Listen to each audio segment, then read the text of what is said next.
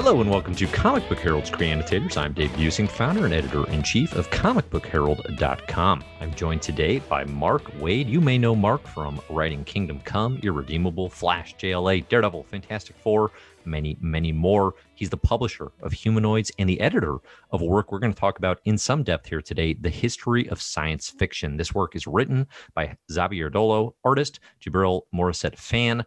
Mark, thanks so much for hopping on to talk the history of science fiction. How are you doing? Good. Happy to be here. I'm happy to talk about the book. I'm very pleased by it. Yeah, absolutely. It's a really interesting read, and I'm excited to dive in. The History of Science Fiction, for those of you listening, we'll include links here in the show notes, but it's a 200 or so page graphic novel encapsulating the enormous and fascinating history of the genre, right? From Shelley to Verne to Asimov to Star Trek to Star Wars and beyond. It's everything. Like, it's really, really everything. Mark, what kind of discovery or revisiting of sci-fi did you do while editing and working on this project? Like, what were some of the highlights for you in terms of remembering or discovering new work? Right. For me, a lot of it was bathing in the golden age of science fiction again, bathing in the stuff of the 20s and 30s when it was really starting to be a thing, when the term science fiction was even created. Yeah. That was fun. And then also, frankly, near the end of the book, as we get into the Ted Chiangs and Rebecca Roanhorses and so forth of N.K. Jemisin's of today, being reminded that I need to refresh a little bit. I need to catch up on my more modern science fiction, and that was a lot of fun too. Yeah, no, absolutely. There's so much good stuff out there. I mean, that's one of the things that I was so enamored with reading this book is, like, I could basically use this as a reference text for the rest of my life for all the sci-fi. That's the goal. I mean, seriously, I wanted us to produce a book that was a textbook that would be in libraries and in classrooms for the foreseeable future. Yeah, no, it definitely functions on that level. And, one of the appeals of the graphic novel form here, too, that Dolo and Fan really tap into is there's an interweaving story, right? Because it's, histories can get dense, right, by their nature, especially with something this unwieldy, right? Sci-fi, there's so much to it. They do incorporate a bit of story and some clever narrative framings. Like, the Golden Age is something that I'm really enamored with myself right now because I hadn't explored it previously. And those conversations they have conversations between Asimov and these Golden Age authors that I'm only now sort of exploring for myself. That was really fun, even though it's like, okay, clearly they probably didn't sit in the Crooked House and have these conversations. Right. Right. I mean, the idea that they could have is fun. Right. Imagine conversations. But the beauty of it is it gives you a new perspective on the history from, through the eyes of the people who made it. Yeah. Yeah. And the way their works, kind of intersect and overlap and kind of build off each other. So like I'm saying, definitely as a voracious consumer of story, like, this year's been a big year for me in terms of sci-fi. A nice chunk of that is driven by media adaptations that are going on in the world, right? We see Dune is this huge thing right now. We see Foundation on Apple Plus, or Apple Plus, combining Apple and Disney into the conglomerate they may one day become. Right. These massive big budget interpretations. I'm curious, culturally, what kind of trends are you seeing that think like this is a particular moment for science fiction? Like, is that something you're noting in the culture where it's like this burst of sci-fi? It kind of feels like a moment. It does kind of feel like a moment at the same time that it has permeated our culture and our audience so heavily that, like, I like to say that I can't imagine in the Western world that you could go one day without encountering science fiction in some form or another, whether it's what you're seeing in media or what your devices around you were doing. But I do think there is, and you hit upon it with Dune. I think there's a bigger world building sense that I'm getting out of science fiction in the moment. The desperate need to reach beyond what we know now, the world around us, which is obviously fueled by our fears of climate change, and the uncomfortableness of which, we've seen the world around us in the last few years. So obviously it's not just a matter of coming up with escapism. I think it's also a matter of, you're seeing a lot of escapism in the form of, here's an entire new world. Here's an entire new reality. Like the reality that we might need that because of what's happening in the world around us. But here's Foundation, here's Wheel of Time, here's Dune. There's no, it's not a coincidence that all of these are sort of coming to bear at the same time. Yeah. I think that's kind of what I'm beginning to pick up on, and I find that really interesting. You're alluding to it there. One thing that really struck me about the history of sci-fi here is the umbrella for what can be considered science fiction is extremely broad in ways I had not heretofore really considered. Like, to me, sci-fi was, yes, the Star Wars and the space opera stuff, but also like I would have considered like, okay, real hard sci-fi stuff, right? Your Asimovs, your sort of like really scientific based analysis. But here, in this book, it's including honestly a lot of like superhero comics, right? And like the genres that I would have otherwise thought, oh, yeah, those are separate. But now that I do the math, it's like, okay, yes, like we have these scientific origins for so many of our favorite heroes. Do you feel like is all of superhero comics, does that fall under a sci-fi umbrella to you? Or is there some distinction there? That's a good question. I mean, certainly superpowered characters do. I'm not sure that the characters like Batman so much do. But there's a case to be made for that. I agree. I've never thought about it that way before, but I think the answer would be yes. If you're talking about superpowered characters and superheroes and so forth. Yeah, I think very much all of it falls under the rubric of science fiction. Sure. No, it's an interesting thing to think about. We have all these creators here. And you yourself have this, influence on the comics genre. Some of your works are included here, like Kingdom Come. One thing that I found pretty cool is the authors here. We have Dolo and Fan. They explain how a lot of these creators, these sci-fi writers, were inventing things before they were invented. There's a lot of examples here of like, just their imaginations. They were coming up with things before they happened. I was curious, you have a comics career that spans decades now. Is there anything from your career where you're like, you've seen it come to fruition and you're like, hey, I think I invented that back in Flash or whatever it might be? Have you had that moment? Not so much me, but tied to me. I had this moment where I was an editor in DC in the late 80s, and I was editing Legion of Superheroes, which is a book set 1,000 years in the future. And we were coming up with a whole new spin on it. And the question arose, okay, what kind of devices are these 30th century kids going to walk around with that they would communicate to themselves with? They're not going to be using 20th century technology. And it was Richard Bruning, who was the art director at DC at the time, who came into my office with a fully formed sketch of something he called the Omnicom, which is basically the iPhone. He invented the iPhone in 1988. Yeah. That's the big moment. I look at that and go, holy smokes. Because we use the characters in the book use the Omnicom exactly like we use an iPhone today for all the things it does. Yeah. That's a great one. That's awesome. Very cool. Very cool. So, all right. So in this book, we've got this graphic novel that definitely, again, people should check out. Again, just it's a nice visual work, but even just, again, as a reference text, if you're into sci-fi, if you're getting into sci-fi, there's just so much meat on the bone here of things to explore that makes it so valuable. Yeah. I think that one of the things that Xavier did really well and very smartly was every few pages, there are dense sidebars. If you enjoyed this topic, here's 6 other things you might want to look at. Here's movies, here's TV shows, here's novels, here's short science fiction stories. And those carry throughout the entire book. They were a bit of a bear because originally the book was printed in France and sold in France by Humanoid's French branch. I got to look at the book and I'm like, we really need to do this here. I hadn't even read it yet at that point, but I just saw the pages and thought, yeah, this is something. So we had, we lost a few pages that were very, very, very, very Francophile slanted that wouldn't have had as much impact on the American market. We added a few more pages that have a little bit more to do with what's happening in American science fiction right now, here today. Sure. But the sidebars were a particular challenge because so much of the material referred to in the sidebars, you might like this. I'm not going to send you to a French science fiction movie from 1952 that has never been translated. I'm just going to have to find something else to slug in that spot. So there are a bunch of us who worked on filling those holes and rebuilding those sidebars in a way that, Xavier gave the thumbs up to and, stay topical. But yeah, that there's so much to be done. You look at this thing, if you look at this thing like it's a full meal, it's really not. It's not a dinner course. It's an appetizer. Yeah. Right. And there's just so many, it's the totality of it. Like you said, from, the ancient Roman times, Homer being a science fiction author. Well, yeah. What is the Cyclops, if not a science fiction character? And really kicking off with Mary Shelley, who is for those who know, not a surprise, but for those who don't, I mean, it's Frankenstein is considered the first science fiction book, and everything from there all the way, like I said, to Rebecca Roanhorse and Ted Chiang and the luminaries of today. There's so much here. And yet I think it's a fun read, and it doesn't read like a textbook. It doesn't read like homework.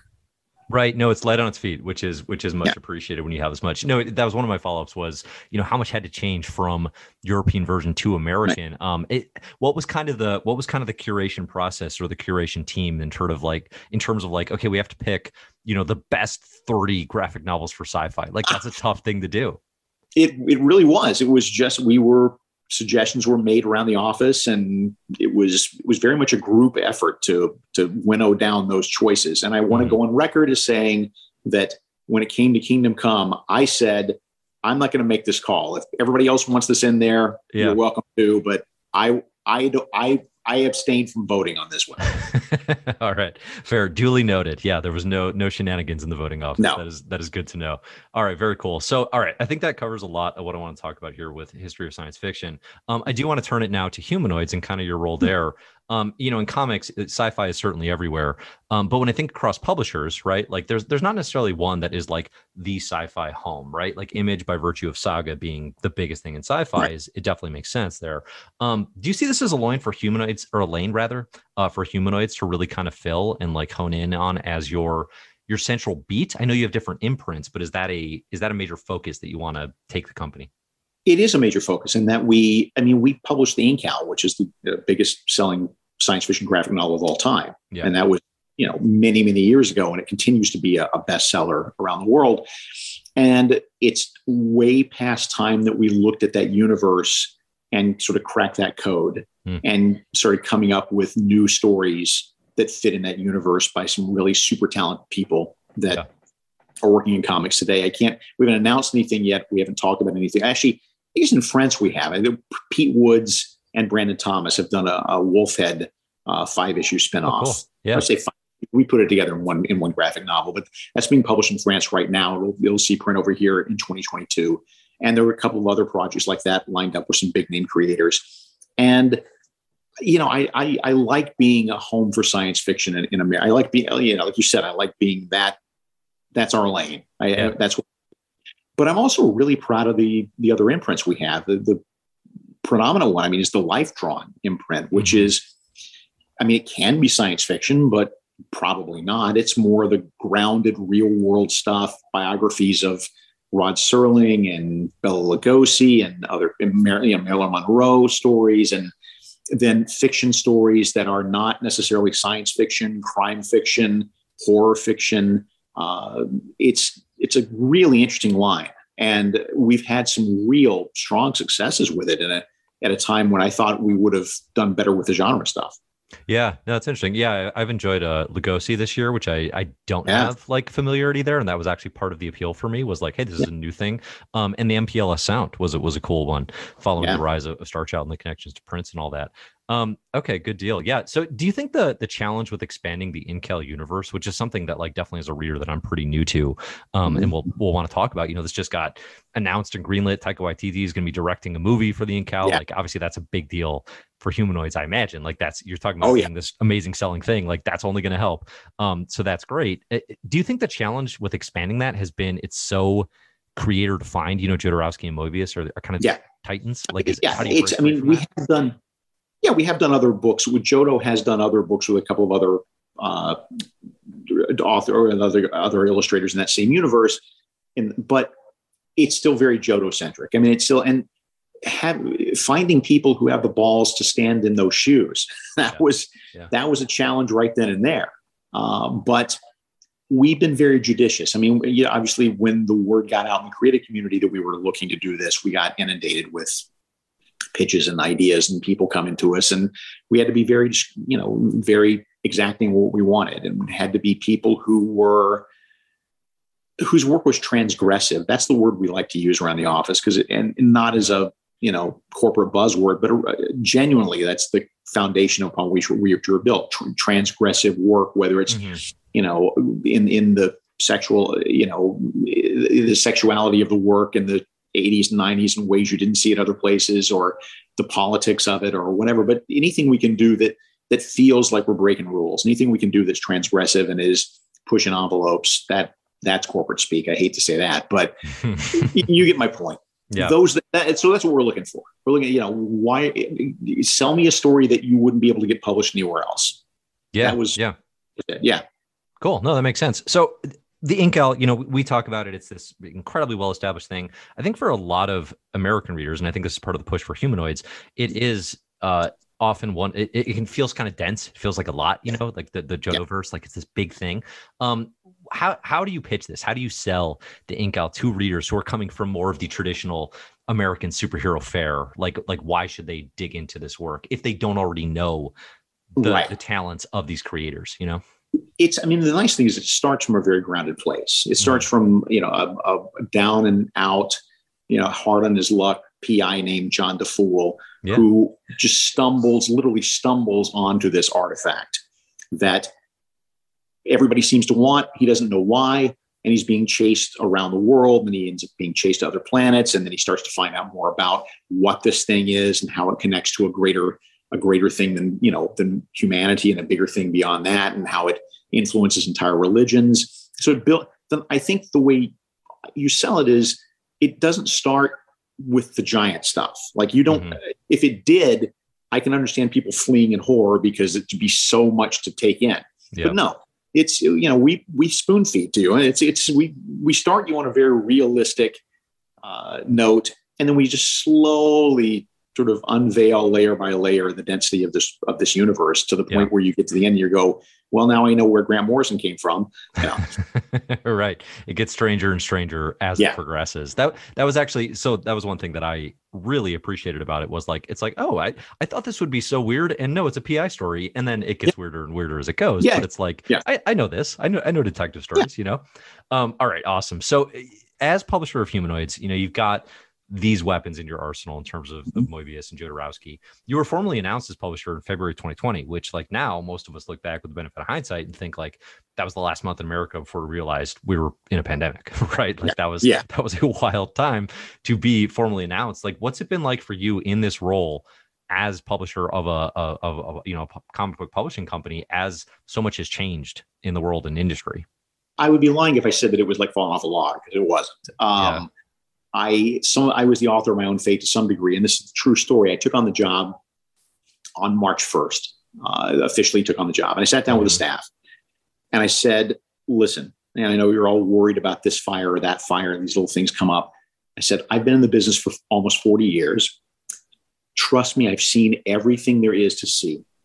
In fact, I said, like Icarus flying toward the sun, I look forward to you bringing me a problem I've never seen before. Yeah. That day, our assistant announces that she is leaving to go to France. The next day, a third of our backstock is taken out by a freak tornado. And then day 3, the world shuts down. So it was a challenge, but I will say all props to Fabrice Geiger, who owns the company and is Humanoids. Fabrice never put a pencils down order on the creative people. He never laid anybody off. He kept the wheels moving, and the attitude in the office was, all right, why don't we take this, why don't we take the next 4 or 5 months to just fall back, really decide what we want to do, really take advantage of this break to come up with some new approaches, some new things, and don't feel like we have to scramble to get books out the door right now. Instead, use that energy to building what we want to do in the future. And that gave us a huge leg up. That gave us an enormous leg up, that we weren't having to figure out how to pay salaries at the same time we were trying to figure out how to negotiate COVID. We came out of it very well, very good. And we came out of it with, I think, some really strong properties in the last part of the year. Like you said, MPLS Sound, the one that's very print centric, that's sold extremely well for us. So it had its challenges, but the silver lining was we were able to use the time to our advantage. Yeah, very cool. No, it sounds like a finding some optimism, finding some hope within that very tumultuous time, which we're still in the midst of. So getting back to kind of, the history here, right? The history of science fiction. There's a notable drive in your recent work on histories and kind of passing down learnings, right? You have the history of the Marvel Universe, this history of sci-fi work you're editing, an upcoming How to Make Comics the Marvel Way. What is it about these types of projects that you're finding like more energizing and more essential these days? I think that you reach a point in your life where your head is just so full of stuff, you want to share it with other people. Yeah, I think that's a big part of it. I've always been an historian of the comics medium, and just to a lesser degree the science fiction medium. But you don't realize how much you know until you try to teach it to somebody else, and you also don't realize how much you don't know until you start to teach it to somebody else. And so the benefit is not just I'm with this Marvel history or how to do comics or whatever. It's not that I'm just passing that information. I'm also getting a chance to look at how I process it. With the How to Do Comics the Marvel Way, which comes out in July, I guess, of next year, which is soup to nuts, like how to do comics from, I have an idea for a story to here's a finished comic book, everything, all the steps that it takes in between, because I've been doing this for long enough where I've done all those steps. It forced me, as I'm writing and trying to explain how to do things in comics, to look at all those tools and ask myself, is this still relevant? Or do we still do things this way? Has technology changed how we do this in the last 4 or 5 years, last 10 years? What do I need to know? So it was great for me. I mean, I relearned lettering. I learned a lot more about coloring than I knew before in order to teach it. And so that's the joy of it. If it were just a matter of me just standing on a mountaintop lecturing, it would get dull real fast. But there's a benefit to that. Yeah, cool. Do you have any like specific examples of things in your writing where you're like, I would have approached this story differently, prior to putting together this how-to book? Yeah, putting together the book reminded me of something very, very important that I lose sight of from time to time, which is the idea that a plot is not a story.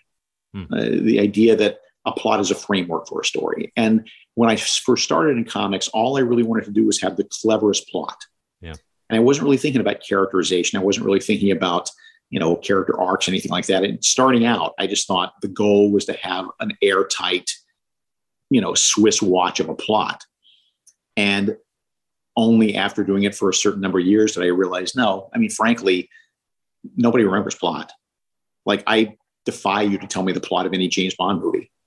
You don't. That's not what you remember. What you remember are the car chases. You remember the moments when your blood was up. You remember the love scenes. You remember the moments when you were engaged, right, on a visceral level. That's what you remember.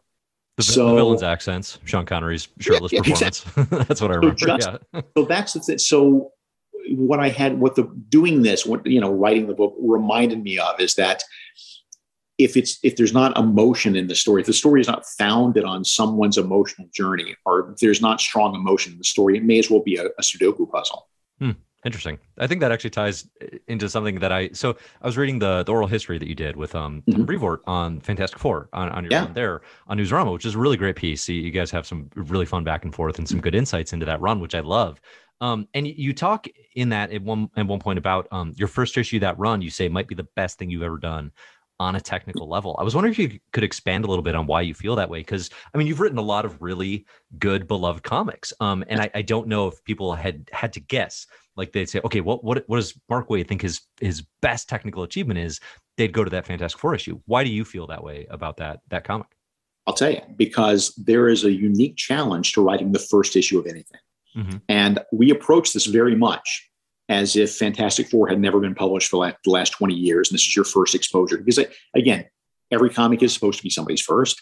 And in this case, because we knew it was going to be a 9-cent comic as a promotional tool to get in the hands of hundreds of thousands of people, I needed it to be inviting. But I also needed it to be a complete story, because I don't believe in giving you a taste and then forcing you to come back next month. I would rather give you a story that you love so much that you voluntarily come back next month for, because then I got you. Then you're invested. There's no resentment there. You don't feel like you paid money and only got a third of the story. Right. So there is a, if I may say so, I mean, there is a real talent to being able to write something that is self-enclosed like that that tells you absolutely everything you need to know about those characters to understand their adventures, that does it in an economical way where we hit all the characters' names, we hit all the characters' backstories, we hit all the characters' personalities, everybody gets their moment. It really is. That was like building a Swiss watch. That was every line of dialogue had to mean something. Every panel had to be important. It had to be a Jenga where if you take a single panel out of that story, stuff just starts to fall apart. Yeah. Yeah, that's fascinating. It's a big part of what makes it work so well. And I think, for a lot of contemporary readers, and I don't want to speak for everyone here, but definitely for myself, Fantastic Four was that thing where, this is my dad's favorite comic, and that's nice for him, but I didn't have that. Yeah, no, exactly. That was going in. I said, look, everybody likes the Thing. A lot of people like the Human Torch. People like Sue Richards, but nobody likes Reed Richards. Nobody under the age of 50 likes Reed Richards. So let's fix that. And so that's where I put my energy. But, getting back to the 9-cent issue, I mean, if I've done it right, then you don't notice. That's the beauty of it. If I've done my job as introducing these characters to you in a perfect way, and you don't see the seams, you don't see the bolts and the rough edges, then I've done my job. Yeah. And I don't speak highly of my own work an awful lot because all I see are the mistakes, But I look back at this and I think, no, with all credit to Mike Wieringo, the artist, I mean, I think we nailed that one. Yeah. No, Wieringo's amazing. I mean, it's a very good run. I look back on it incredibly fondly. So I'm gonna make you talk positively about yourself one more time. What do you think is the most underrated project you've worked on in comics? That's a good question. When Barry Kitson and I relaunched Legion of Superheroes in the late 2000s, I thought we had something. And we actually did have something because the second issue outsold the first and third issue outsold the second. And that doesn't happen. That is not how it works in comics. So we had momentum. And then all of a sudden the Legion was showing up in other books and it wasn't our Legion. And it was sort of implied that our Legion was not the real Legion or something. And so interest fell off immediately. But I really look back and then I think we were ahead of our time in terms of storytelling on a lot of that stuff. And I've written, trust me, I can sit here all day and list the things that I've written that I don't want you to read, but I like what we did there. And I wish that had gotten a better reception. I think if we had done it 5 years later, I think that we would have had something really big. Yeah, that's interesting. I mean, because there's been a real hunger for Legion since that time is the irony. And there's been a pretty big gap until very, very recently within the last 2 years or so. All right. So the run with Barry Kitson on Legion, we got to get more readers checking out. All right. I want to tap into some announcements that have come up recently. It was announced recently you'll be working with Dan Mora on some Superman Batman backups. Love his work. That's super exciting. We had a question from a listener here. David Mann asks, how much is World's Finest being geared to showcase and push Mora compared to how Daredevil did with Samney, Rivera, and Martin? The same. I mean, that's the whole goal, is to let Dan be Dan, because his work is astounding. And I've seen 3 pages as of today, and they are breathtaking. And I made it clear to Dan, as I make it clear to all the artists I work with, but Dan, I think, has taken it to heart. It's a collaborative medium. Mm-hmm. That's why it works so well with Paolo and Marcus Martin and Chris Samney on Daredevils. But it's a collaborative medium, and I don't want them to feel like an art robot. It's important for me to feel like they're engaged in the story, like they are able to, be emotionally invested, that their ideas are heard. And I think Dan gets that, and it really comes across in the pages he turned in. He did some stuff that was unexpected that I looked at and went, that's not how I envisioned it, but actually this is better, which is perfect. That's exactly what I want. But yeah, that's the big project for 2022. Yeah, no, it's exciting. Do you free up your style at all when you're working with an artist who's like really hot and up and coming like this, like Mora? Do you like loosen up sort of what you're scripting into it in order to sort of push them to take over, or how do you approach that, in terms of conveying that?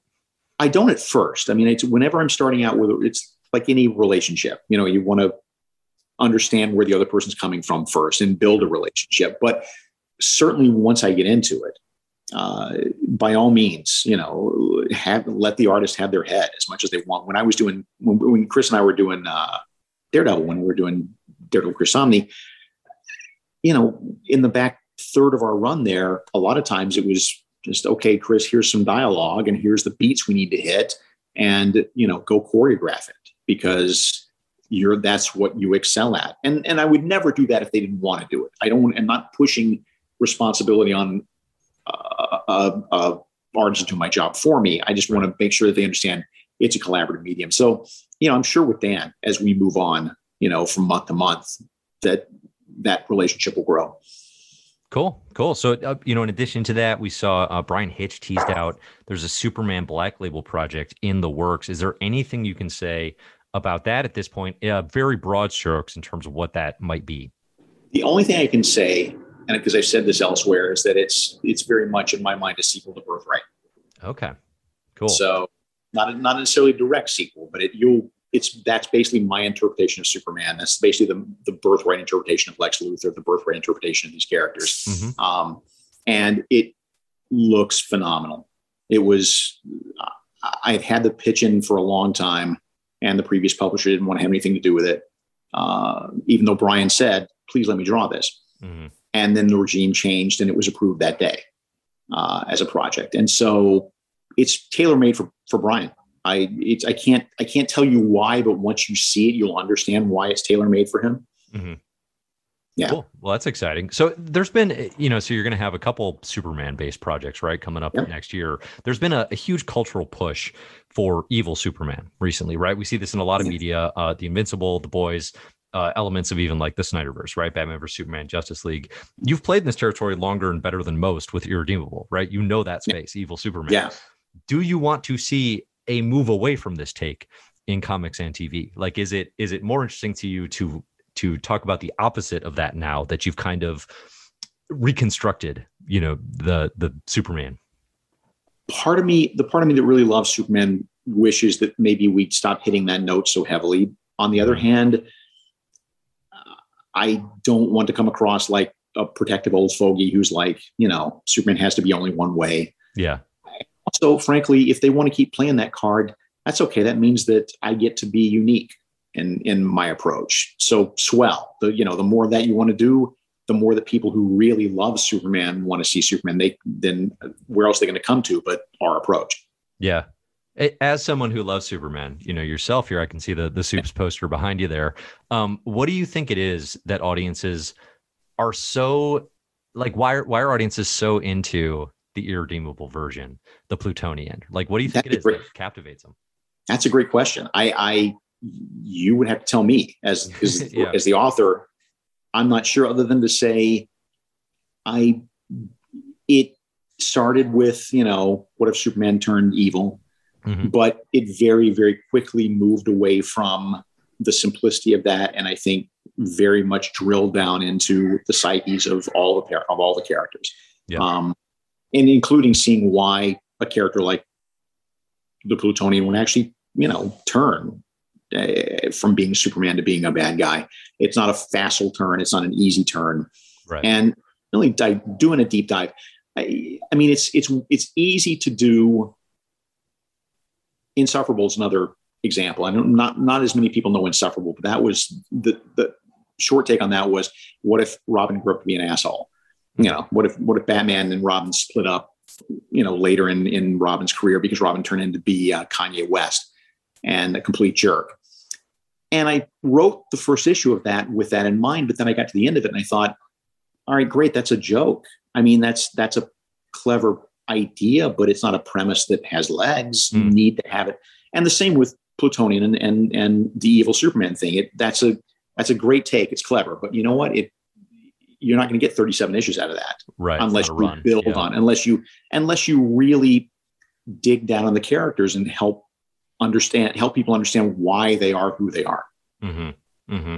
No, I think that makes a lot of sense. I mean, I think too with the Plutonian and Irredeemable, one of the things that definitely works for me is that's that character, that profile, that the idea of Superman is so big, whatever the version is, the impact it has on everyone around them is fascinating as well, right? So then within Irredeemable, okay, what if Superman was evil? Cool premise, but now we get to see how that impacts everyone else from the top down, and that's where the story really gets legs. And I think that's one thing I definitely gravitate to. Yeah, I got to say, I mean, I'll tell you that one of the lessons I learned early on was after the first 4-issue arc. I realized that I can keep showing him being evil by having him destroy things over and over again, but that becomes tiresome. And it becomes really dull. And once at the end of issue 4, he sinks the entire island of Singapore. I don't know where you go from there. And I realized, so I realized it really became more about the challenge was, okay, how do you show he's evil in ways that aren't necessarily him punching stuff and collapsing it? And that made it more fun for me, by all means. Yeah. Yeah, no, that definitely makes sense. Very cool. So I've got just a handful of listener questions here that I want to tackle before I let you go. Let's start with this one. We're talking about Supes. So Dan asks, considering Kingdom Come was a major reflection of the world of comics at the time, how would you approach the story if looking at the current state of comics today? Do you think you would have a very different take? That's a great question. I would have a different take because that era doesn't really exist anymore. The idea that, it's all image characters come to life with their giant guns and nobody cares about superheroes. I mean, if nothing else, the Marvel Cinematic Universe has made it okay to like Captain America again. Yeah. But so I don't think that I have a different approach, but I wish I could tell you what that would be. I honestly don't know. If you've got an approach, then go write your own version of Kingdom Come. I salute you.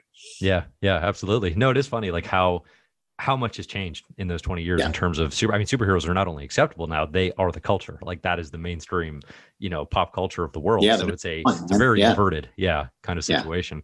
Yeah. It is a good question though. I do think that's a fun premise for potentially exploring as creative people. We have another good question here from Chango ATX, who asks, when coming up with the history of Marvel Universe, how'd you go about making stuff canon, clearing up character history, setting up future stories? Was that you and editorial, you and other writers, everyone together, or mostly just you and you kind of saying, hey, this is my book. I'm gonna do this thing?